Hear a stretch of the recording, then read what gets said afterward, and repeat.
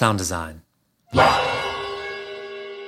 One of the things that I always recommend for people to do when they're in a tuning process is listen. My process builds in a lot of stop and check points. Sound design.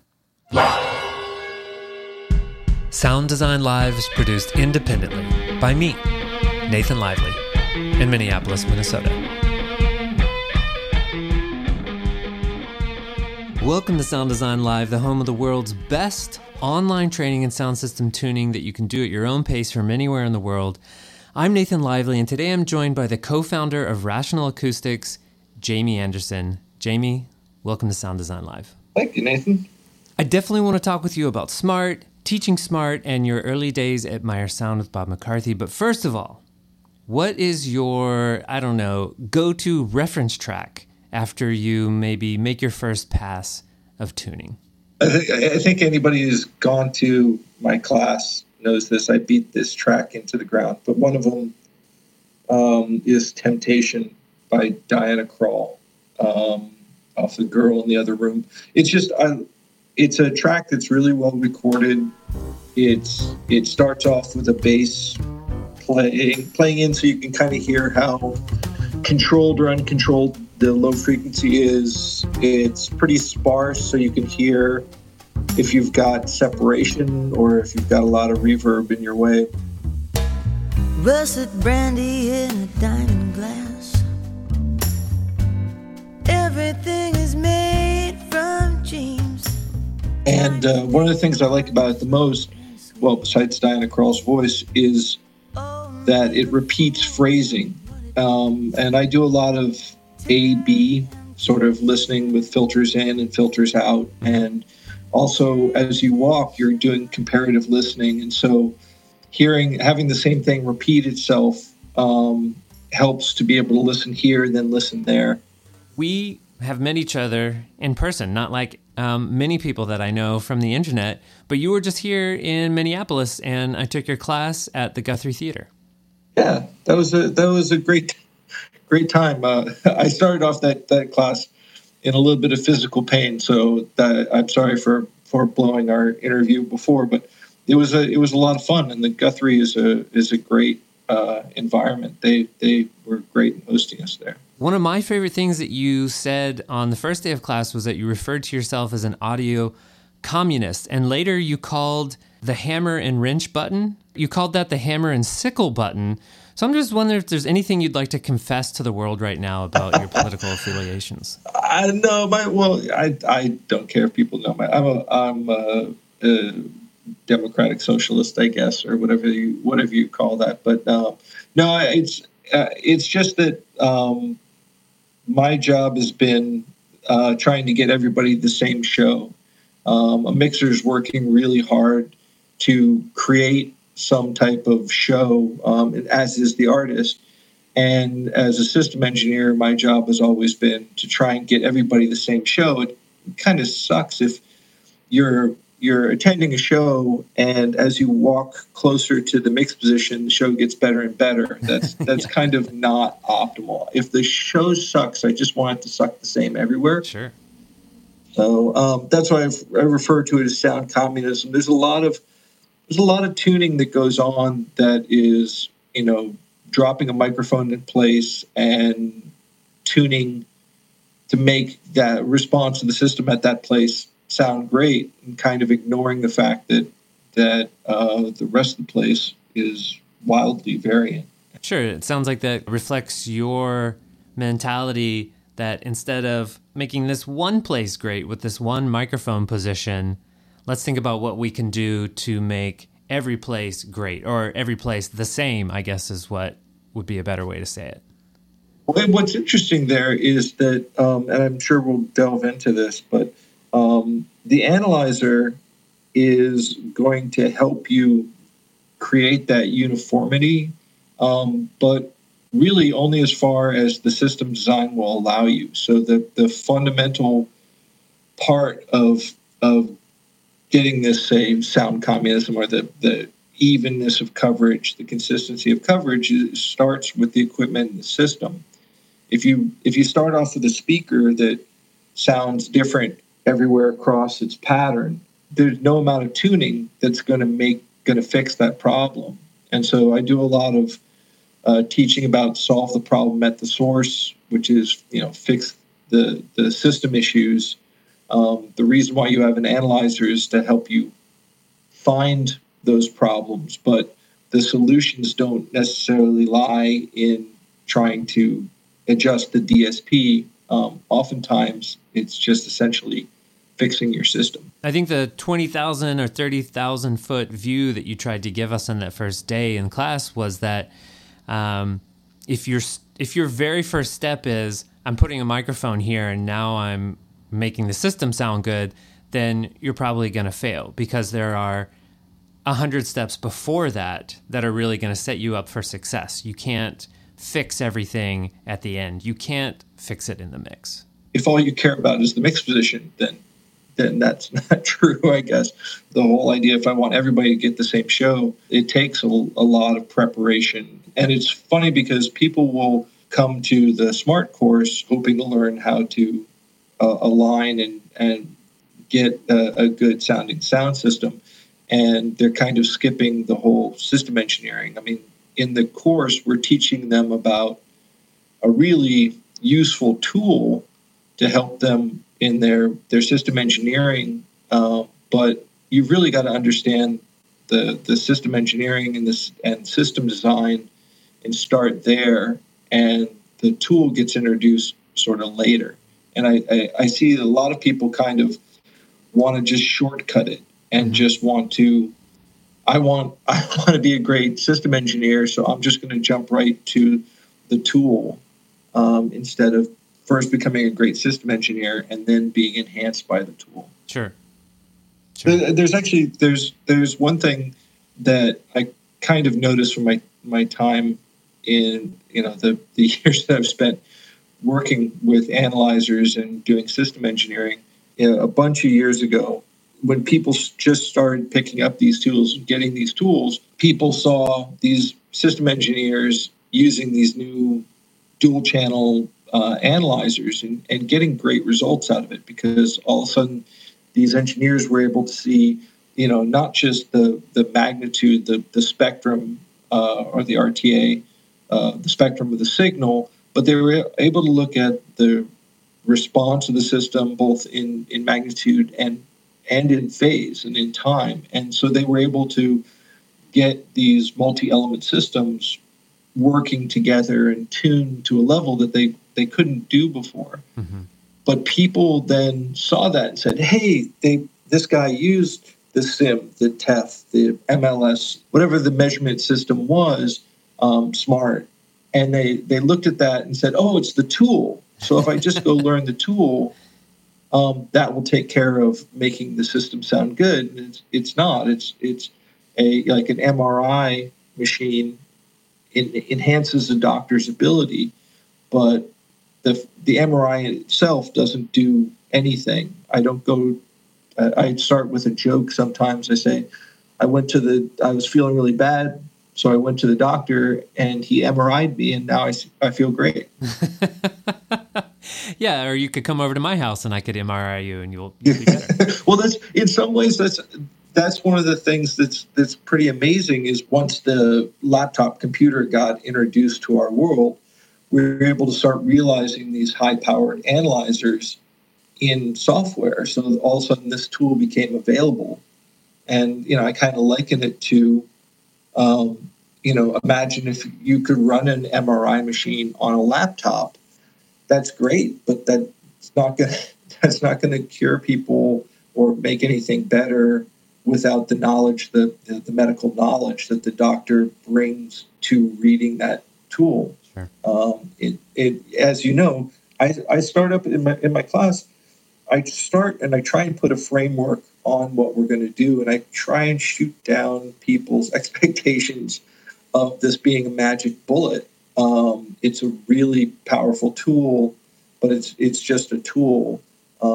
And I always say, it's nice that people will say, hey, he smarted a system because my involvement with the platform.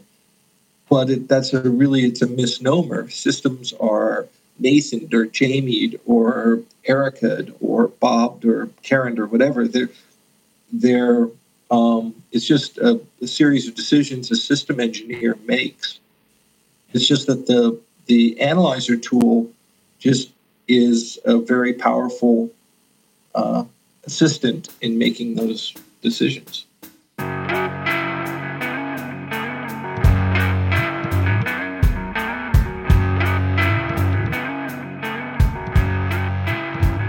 I feel like I can totally understand that. You know, being a sound engineer is and can be a hard job. There's so many things we need to know. Of course, we would want a silver bullet if it was available. And the story that I often tell people and I describe at the beginning of my book, Master Your Craft, is one of my favorite that I heard from Bob McCarthy a long time ago. The way I understand it, basically, John Mayer and Bob McCarthy were trying to find this silver bullet, and they spent some time doing that in the 80s, and then they couldn't. And then instead they invested in education. And that's now why we have the Meyer Sound Education Program. So if they couldn't do it and they instead turned around and invested in education, then that seems like a pretty strong path for everyone. I kind of got into this when I became a sound designer in graduate school. I started to figure out that I needed to make my system work, and coming from my undergraduate was in engineering, electrical engineering. I started looking into analyzers and things like that, and I got introduced to a bunch of what was going on. This was in the 90, 91 when this was happening, and one of the people that came up on the radar, one of the companies that came up on the radar when I was looking to do my thesis was Meyer Sound and their work on the SIM system, which is kind of what you're referring to. When I first ran into them, they were talking about, they thought that they were about a year away from auto EQ. Oh, wow. And Bob McCarthy became a reader on my thesis and eventually my boss at Meyer a year or two later. And by that time, it was, a couple years away and fading fast. And so it was an interesting time being able to participate in that whole educational development. I guess the end of the story is that that dream for the silver bullet auto EQ disappeared, and now they have even more complex tools than ever. We still are looking for not necessarily a silver bullet, but I believe a better tool helps get you farther faster. I believe that there are a lot of people that can make use of this measurement capability, but the level required in terms of the knowledge of the tool and knowledge of the process is prohibitive in some ways. I mean, I've taught a 5-day sim course. I've taught 5-day smart courses, 3-day smart courses, 24 hours of class time, which is what you end up going through. It's a pretty high bar. Auto EQ is the fundamental problem with auto EQ is it assumes that EQ is the thing that's going to fix what you're measuring. It assumes that EQ is the right decision, and in fact, rarely is it. There are very few things that EQ is really a good tool for addressing. Mm-hmm. It's necessary. It's very necessary, actually. But the problems with the system and creating that consistency come more in system design and things like that. That said, we definitely want systems that will auto EQ, that once I've checked all the boxes, got the speakers pointed right, set up right, wired right, we need to be able to work quickly because time is always of the essence. And so we're always pushing to make our measurements more intelligent. Sort of expert user systems is what we're looking at, where you can place a microphone and Smaart can do all the things it needs to do to make sure that that's a good measurement that's being made there. Anything we can do to improve our measurements and kind of protect ourselves from making bad measurements. A lot of users, their first priority is not system measurement, but they need it to get their job done. And so what we really want to do is create tools where you can put a microphone down at the place where you want to measure, and the measurement is going to mind as much of itself as it can. Things like, classic example is, if you're overloading your inputs to an analyzer, why are you using that data, right? And that's something you can monitor. And so systems are becoming more aware of their functionality. You're seeing measurement being folded into the higher end systems out there, which are also aware of the position of all their speakers and the current status on the amplifiers and all sorts of stuff like that. So all that long-winded ramble right there was to say that we can make our systems more intelligent, more aware of how they're operating, and that silver bullet thing is getting closer. I had a great opportunity to act as sort of a consultant on a large stadium system. Okay. The manufacturer for that was D&B, and they had their array processing. All the elements in the system of this huge stadium system were all driven individually. And what amazed me was when they loaded in that system and they first fired it up, the system checked and made sure all of its elements were there. And obviously the system engineers made sure that all the stuff was in the right position. When they fired that system up, the pre-alignment that they had already done on the system, it would have taken me 2 or 3 hours just to get to that point if I had a crew helping me. Yeah. And that's amazing. And when you look at the top systems out there, and even the second tiered systems and third tier, we're starting to see prediction and control and things that are allowing people to get to a much more refined level amazingly quicker. So that auto EQ thing, auto EQ is kind of silly, but a system that minds itself and would need measurement, of course, and prediction to be able to complete the whole package. Those are coming, and the big market is not stadiums, although those are the big systems. Big market's your home and your car, and that's the place where you have a much more controlled system. And this is definitely where you're going to see much more intelligent auto alignment built in. Sure, I like where this is going. I mean, I was just having a conversation recently with a friend, and we were talking about how amazing it is, or how amazing it would have been if 20 years ago when we were starting, if we would have had wireless mixing on iPads. Like, we never thought of that. That would have been so cool and so helpful. And I'm sure in a few more years, we'll wish, what if we had had these amazing, aware systems 20 years ago when we were first starting.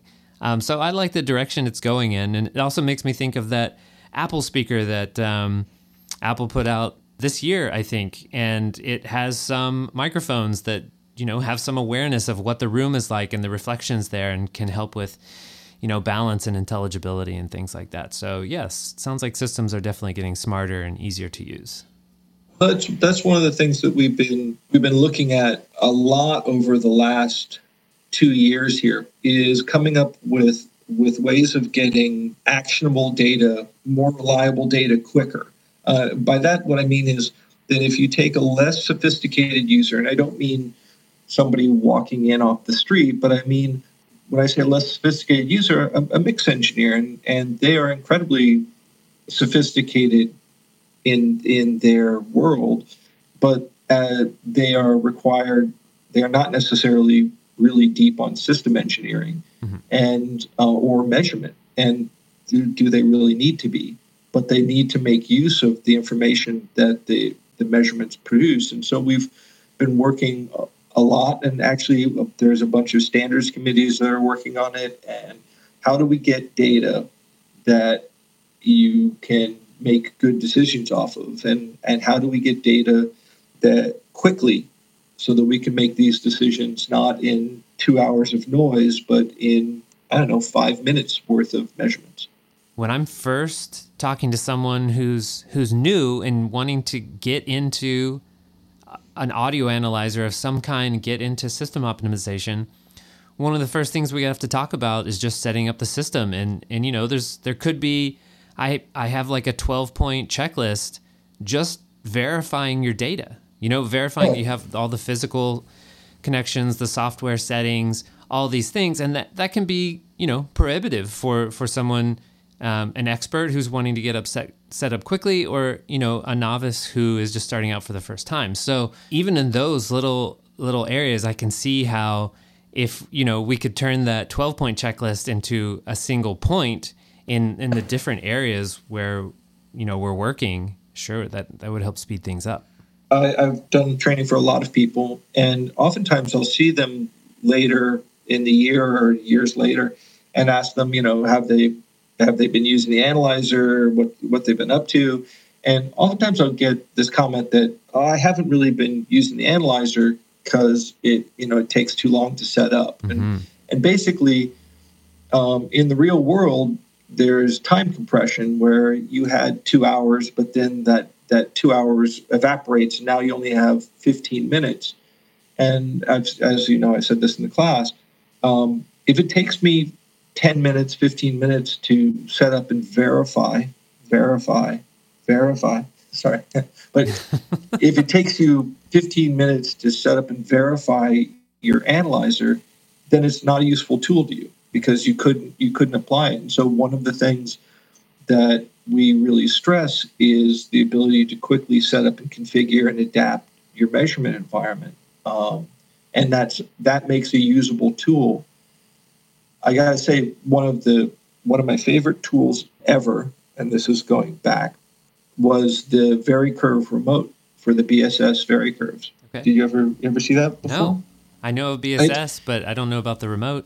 Oh, this is digitally controlled analog EQ. The thing about it that I just loved was that it was so intuitive that I could, and I don't mean to bash on my mother, but this is a good example. As I always said, I could take that VariCurve remote and hand it to somebody, and like my mother, and they would look at it and say, okay, I've got 16 equalizers that I'm controlling, and I see 16 buttons over here. I hit that, and I can I touch here, and I place a filter, and here's my gain, here's my Q, here's my frequency knobs, and it was so incredibly intuitive and easy to use that as a system engineer, I could just wield that as a weapon.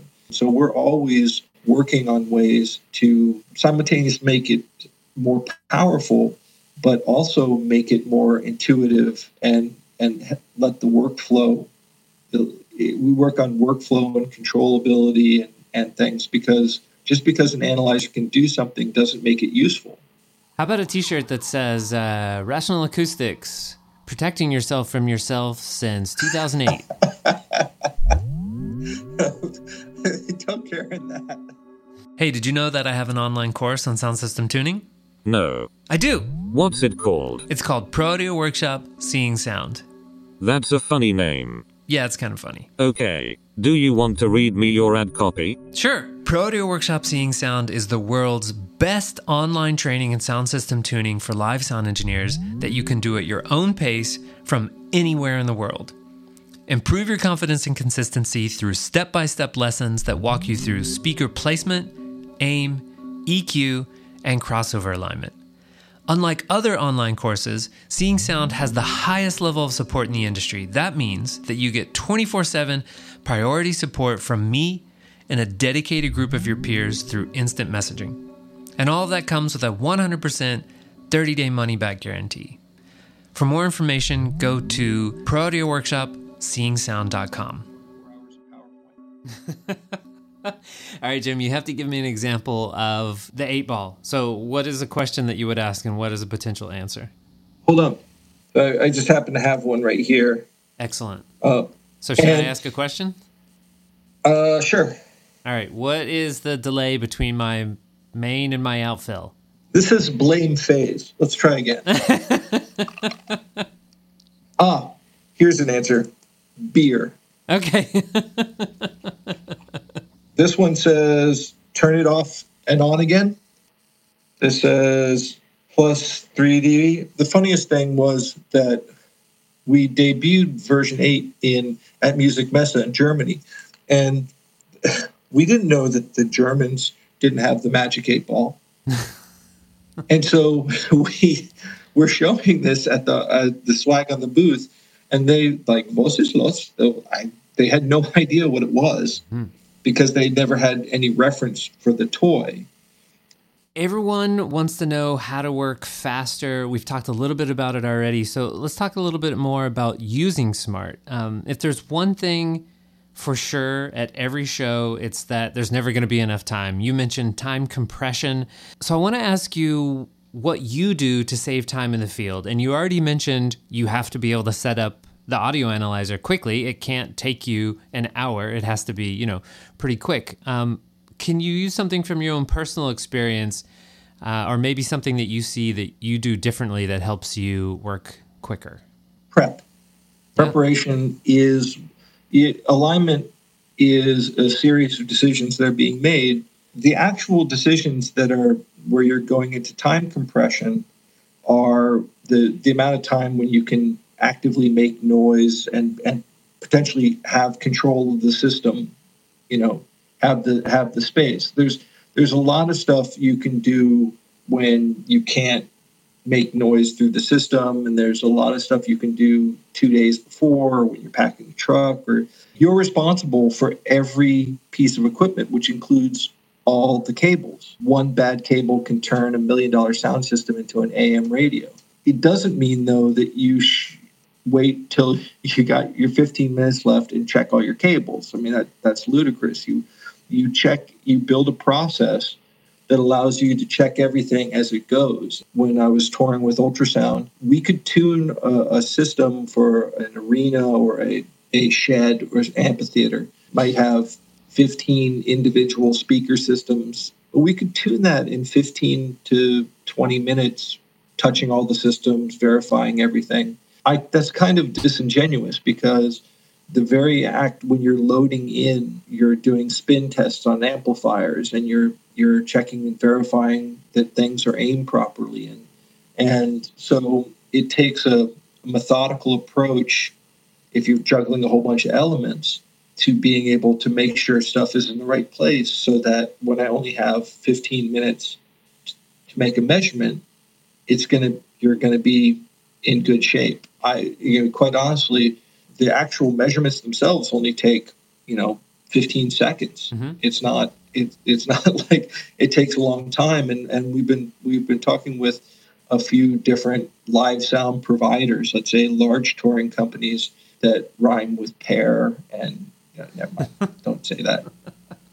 But the thing is, we've been talking with these providers about cutting the actual measurement window down to as minimal as possible because it's not necessarily disruptive, but it basically it's time that doesn't allow other people to work in the space, let's say, or and a lot of this stuff, the actual measurement stuff, really only takes up an actual couple minutes of time.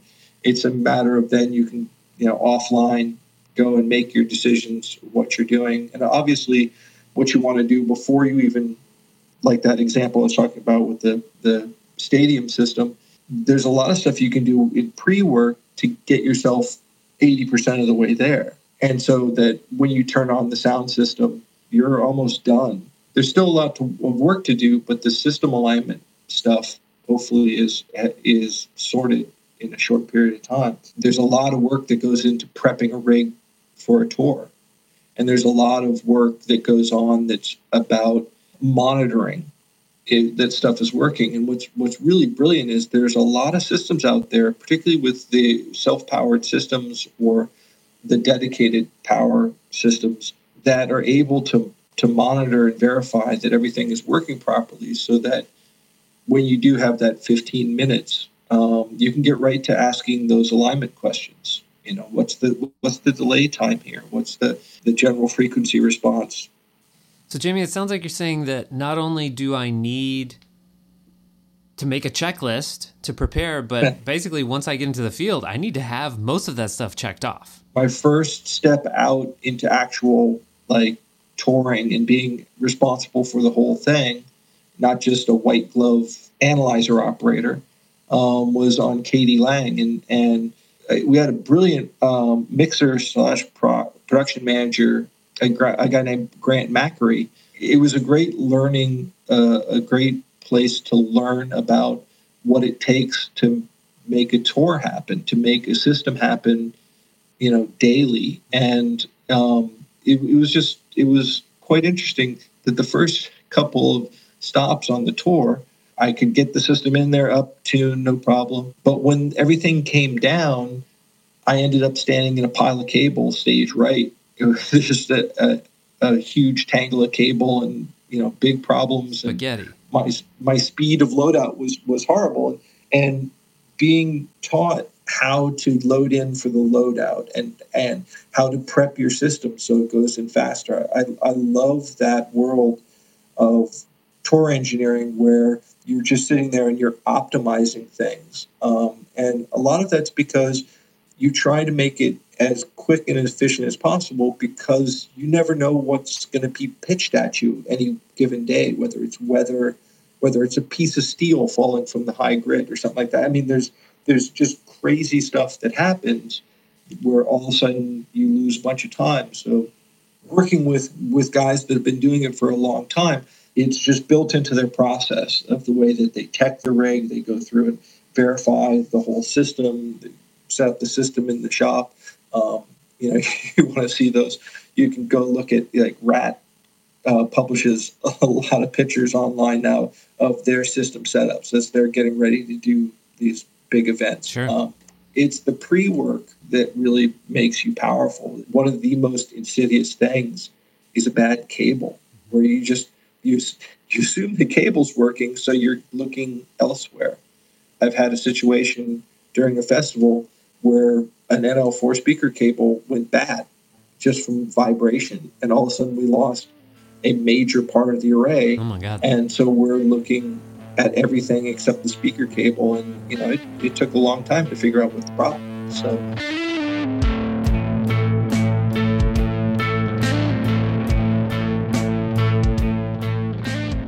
So in online forums, I will regularly see this question come up. I'm working in a highly reflective room tomorrow. What should I do? What are your tips? And then people have all these tips like, oh, you should do this, you should do that. And one of the most common ones that I'm always confused by is someone saying, you should keep the volume low. And I always think this is misleading because rooms are linear. Changing the volume doesn't really change anything, does it? So the room shouldn't affect the drive level. So what's really going on here? Well, first, if you can, just tell the people to ignore the reverb. That's no. You're right. What a mixer knows is if you have open mics on stage, and you have a really live room, if you turn up the system, you'll get into trouble. But that's regeneration. That's not that the room is changing or you've over-energized the room. It's that the reverberant energy getting back into the microphones is a problem. So somebody's sitting there and they go and turn up the vocalist to get them above the mix and to really get them to come out. But what they've done is not only has the vocalist's level come up, but the reverb that's getting back into the microphone. When the real solution is to get the microphone closer to the vocalist or have the vocalist get louder, those are the solutions. But anybody who's mixing a really live room knows that you can't overpower it. You have to create space in the mix, because if you've got a lot of energy hanging out in the room, you've got some sort of masking that's going on there, and so you've got to be more aware of that. But it's so there is a real skill for being able to mix in these big reverberant rooms, and it's not level per se. That's like you turn it up and you are changing the response of the system as the room, as you just said. But you are liable for that. The solution to the problem from my side of it is you're trying to get better direct to reverberant ratio, is control where you're throwing your energy. And that's a lot of systems out there are pretty amazing at being able to adapt the pattern, or at least adjust the pattern of the speakers to where the bags of water are sitting and not lighting up the rest of the room. And I would say a major portion of it we saw when line arrays came out and really became prevalent. One of the major things they did was got control of the vertical pattern of the mids and lows. And you had all this low mid, that type of stuff coming off your array, going up into the ceiling and raining back down. And so once these line arrays got vertical control, you get the line long enough that you're not throwing 250 cycles into the roof. You're throwing it on the bags of water and the seats. Yeah. You got just a nice, tighter feel. Before, we were just relying on the high-frequency horns, so we could get okay direct reverberant ratio or clarity up above 1K or something like that. But you got below that into the fundamentals and formants of the voices, and you got mud. And so that was one of those things that changed the game. But now you look at stuff out there like, MLA or Anya or the array control stuff. That's the stuff that's the big game changer for these reverberant environments. There's a bunch of vocal speakers, column speakers out there that came out in, say, the 2000s, where you got pattern control and with the array of these 5-inch drivers. I saw when I was at EAW, they had DSA, digitally steerable array. Right. But it provides an amazing result to throw the sound where the people are and try not to throw it where they're not. There are just some fundamental concepts maybe that are easier said than done, but you're looking at the tools that we have available to us now. They are light years beyond where we were in the 90s.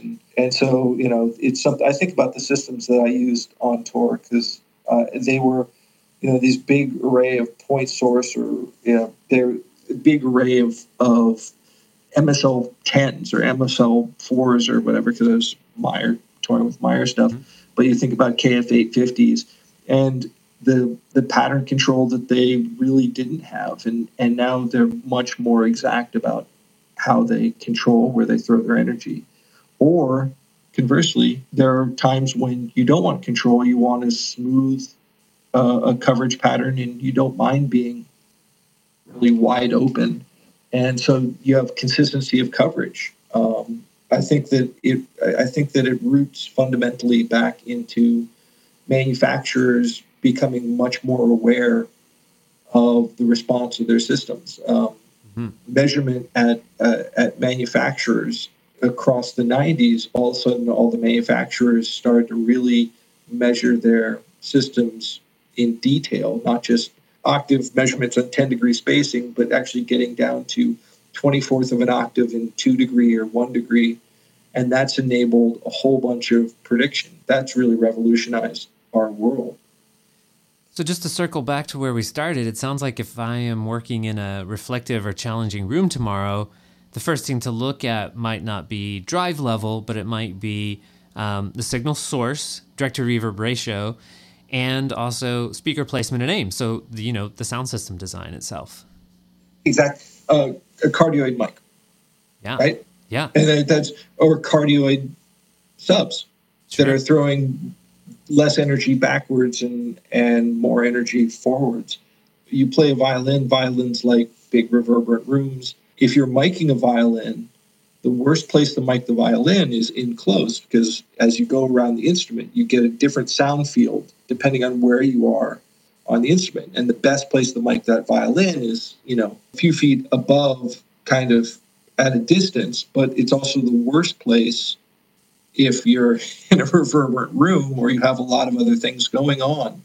And so you have to bring the microphone in close, and you got better signal to regen, I guess you would call it. Sure.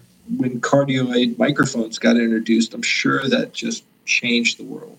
Oh, wow. I honestly never thought about that. I just always assumed that in sound reinforcement we had directional microphones, but no, that totally makes sense. Of course, at one point there were only omnidirectional microphones, right? But yeah, because the omnidirectional microphone is that it's kind of our stock and trade as measurement, because we want to take in stuff just what's happening in the sound field. That's just a driver, a transducer hanging out in space, and you have to build in the interactions to create the pattern. And so it's something that we basically, we take the fader for granted as well. I mean, that's something that on a console that used to be big twisty knobs long ago. Take a look at the console that they did for Woodstock. They were building it actually as the show was going along too. So that's kind of funny. Right. I guess the origin of being a sound engineer was that you would have to build your own mixer. I mean, I had Dan Dugan on the show a couple months ago, and his story is, classic. Like, he was a sound designer, was one of, the first, arguably, calling himself a theatrical sound designer. And, just to be able to have better shows and have his, operators be able to actually mix microphones and do a better job, he had to build a better mixer. That's what he did. Our industry is built up of that. I mean, you look at, guys like Jonathan Deems, who was doing the Cirque du Soleil stuff and shows where he needed many, many sources and many, many, many, many outputs to be able to pan things through. So he ended up being part of building his own system, his own equipment. Once we have it, we know what we need. I mean, this is what drives our programmers nuts sometimes, is that oftentimes we have to build something to know what we want to build. Oh, sure. And so that's a versional type of, that's the incremental innovation that we live in.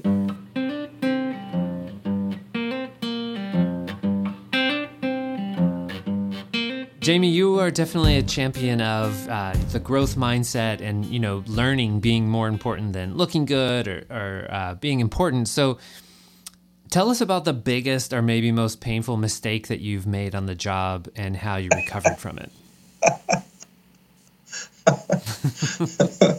Of course. I've worked for loudspeaker manufacturers, again, both Meyer and EAW, and have taken gear out into the field to see what it could do, and have a couple times had some catastrophic failures. Now that's a combination of not just me blowing up the gear, but also maybe not knowing where limiter settings should be placed and things like that. But I got to say that the most embarrassing thing is when I'm using the analyzer and something was wrong with my setup. And so I go and do a bunch of work. I had this happen once where I had a broken microphone. Oh, no. And so I did 45 minutes worth of tuning. And that was really embarrassing because I used up virtually all the time. And it was a sort of a catastrophe. It was one all of the things, invalid data. Yeah, well, that's you got to verify not just your sound equipment. You have to verify your measurement system. That's what I teach in class. But one of the things that I always recommend for people to do when they're in a tuning process is listen. I'm not necessarily saying you need to do the tuning by ear, but the ear is part of that process. But it's a good chicken test. It's a good way to see if anything is wrong. If, let's say, you did a bunch of measurements with a bad microphone. You listen to something maybe Temptation by Diana Krall. Temptation. But you listen to something that through the system, and you'll get a good idea of whether or not you've messed up. Mm-hmm. It's like taste your food before you salt it. Sure. My process builds in a lot of stop and check points. And is that how you found out? In this case, how did you find out that, okay, so you got to a checkpoint, you listened to the system and realize, oh no, something's it's horrible. Wrong. Okay.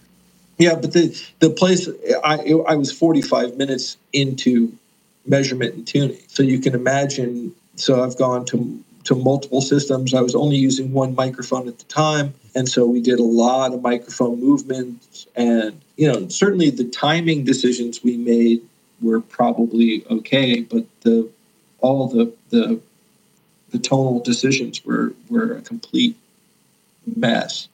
But then, there's other things where I've gotten my ass handed to me a couple times in tuning, where in one case I went down to do a sort of emergency checkup of Sony studios in Miami.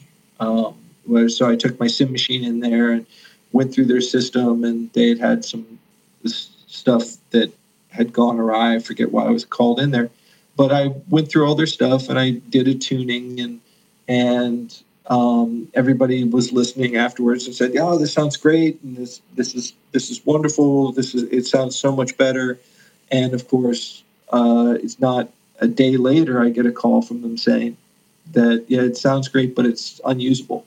Oh no! And well, the problem was that I'm a system engineer. I'm a venue type of guy, and there's decisions you'd make in a studio that you would never make in system tuning. In fact, there's one of the things that drives some of the stupidest things ever done in system alignment is when people try and treat a venue like a studio.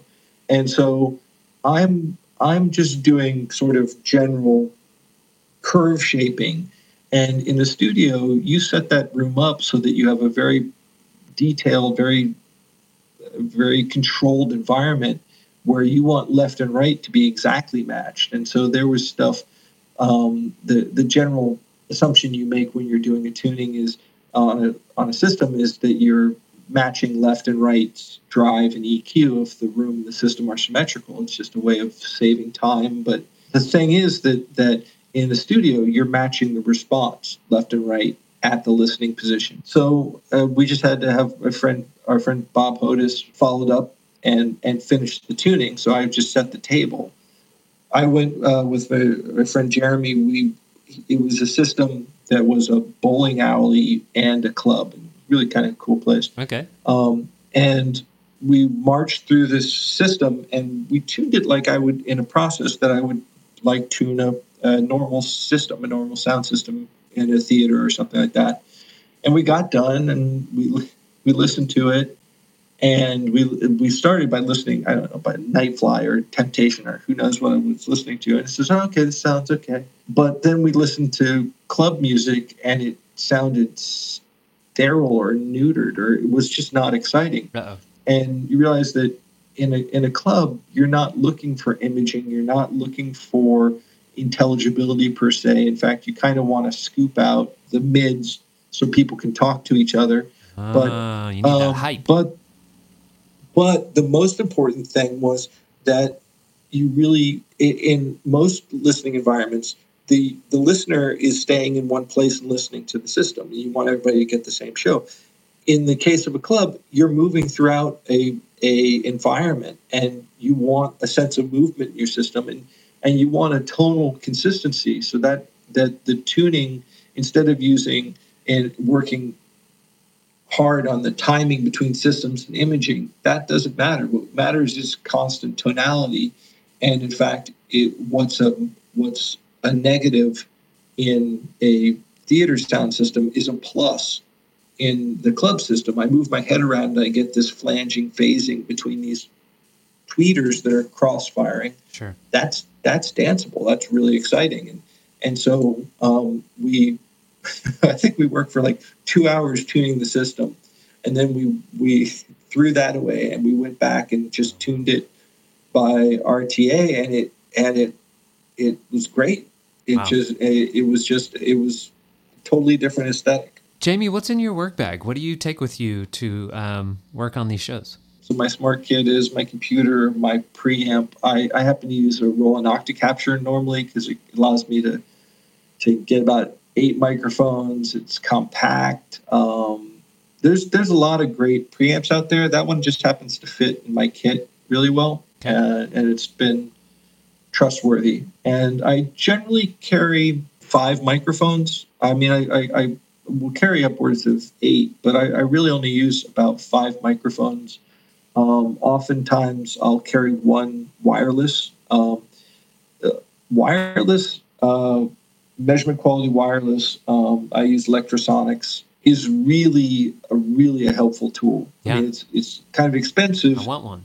You can get a lot of wire, a lot of cable for the cost of the wireless, but in a lot of environments, it just becomes incredibly freeing. I mean, one of the things that takes the most amount of time is just running mics and the damn mic cable. Sure. Hate that stuff. And so but then along with that, external to my Smaart kit, a lot of cables and adapters, but cable checkers. And I like Rats, little sniffers. We sell them in our store at rationalacoustics.com. That's rationalacoustics.com. So we sell the sniffers. What's great about them is that it's a send and receive. So oftentimes you can't have both ends of the cable at the same time, like a cross-stage snake or something like that. And so being able to send and receive helps in teching stuff. I mean, nowadays there's no excuse for not having a cable tester. I mean, there's some great ones out there that are relatively inexpensive. The cable checker you got to remember you have to have is not just for audio cables, but for data cables, which are audio cables now. So you have to check your USB cables, you have to check your Ethernet cables, your RJ45.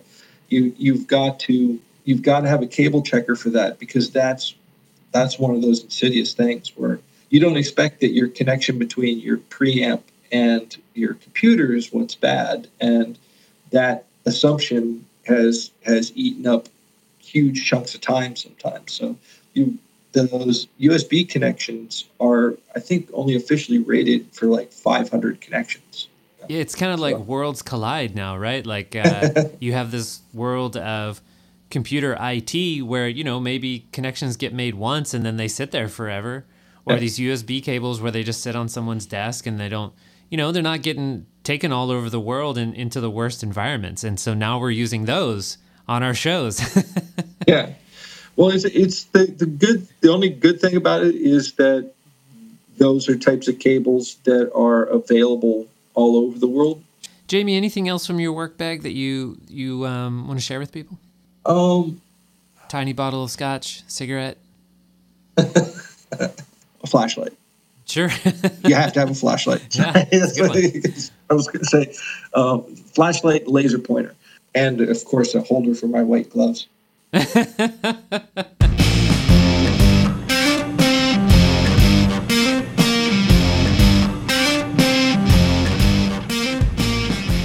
One of my first day, it might have been my first day, it might have been my second day at Meijer. I was in our office. I say office.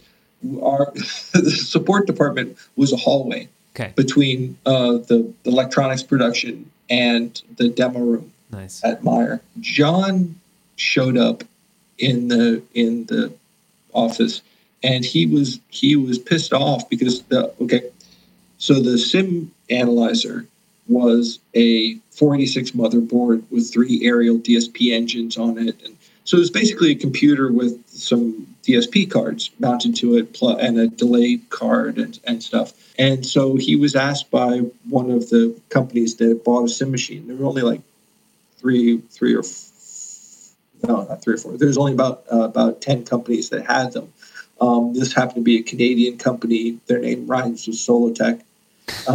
And they wanted to know if they could use their laptop instead of the motherboard, right? And so it's just a 486 motherboard. Can I have a laptop that hooks to this SIM machine?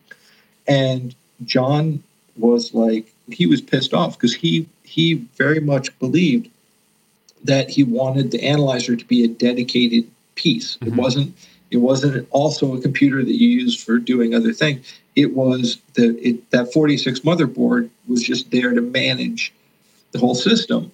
But the thing that I recall the most is like, if we allowed people to use their own laptops, we would be spending so much support time just supporting their laptops and operating systems. Right, which is what you do now. Yeah, and that's I remember and it comes back to home. It's like we do as much OS support here sometimes. When each operating system decides to break itself, we end up doing support on that as much as we can. We've got a woman, Liz, who does all our license support and computer support, and she's kind of a kid for us. She's in her early 20s, but she kind of grew up on operating systems, so they're second nature to her. So we have a bunch of old dogs that call us up that are are, guys that were raised on analog and are now forced to deal with computers, where, she sits there and will talk them through detangling their operating system. And so John saw that coming 20 years ago. Jamie, what is one book that has been immensely helpful to you? Siddhartha by Hermann Hesse. You think about where we're dealing with very complex environments and complex people and interactions and things like that. And one of the things that I've learned in doing this is that it's not all about you.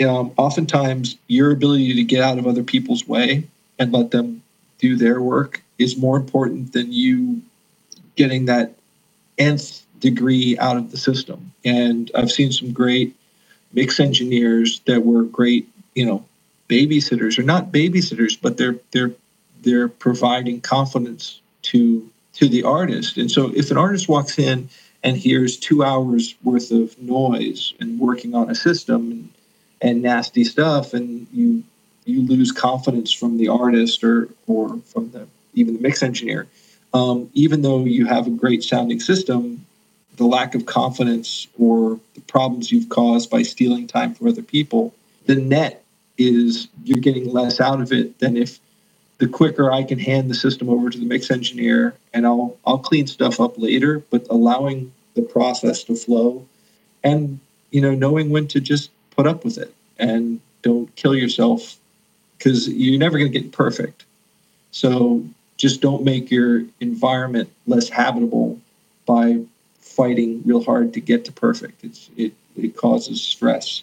Bob's book is a great exploration into this stuff. The Yellow Book, the Yamaha Sound Reinforcement Handbook, they're all great books, but I think that in the end, they're references. I think that it's a methodology and a mindset that will help you survive. Jamie, where is the best place for people to follow your work? RationalAcoustics.com. It looks like we're going to change offices. We're going to expand our office, but one of the things we're going to do is we're building a training room. So that nice. one of the biggest questions we get from people is, where can I get level 2 hands-on stuff? And really in the classes we do, it takes a lot of prep to do hands-on classes, and you can't do it for a lot of people. And we're going to start doing level 2 hands-on training at our facility. So hopefully in the new year, we will have a place where people can come and do 1 or 2 or 3 days worth of hands-on training, and that will allow us to reliably add that in. Well, it sounds like exciting things coming up for Rational Acoustics. Jamie Anderson, thank you so much for joining me on Sound Design Live. Thanks, Nathan. I look forward to hearing what you made out of this, but it was definitely a pleasure. Sound Design Live. I want to thank the band Heavy Moan for all the music in today's episode. If you want to find more of their music, you can do that over at soundcloud.com/heavymoan. Sound Design Live is supported by Bob, David, DC Sound Op, Ellis, Senquay, Joel, and Megan. You can start supporting Sound Design Live today for as little as $1 over at patreon.com/sounddesignlive.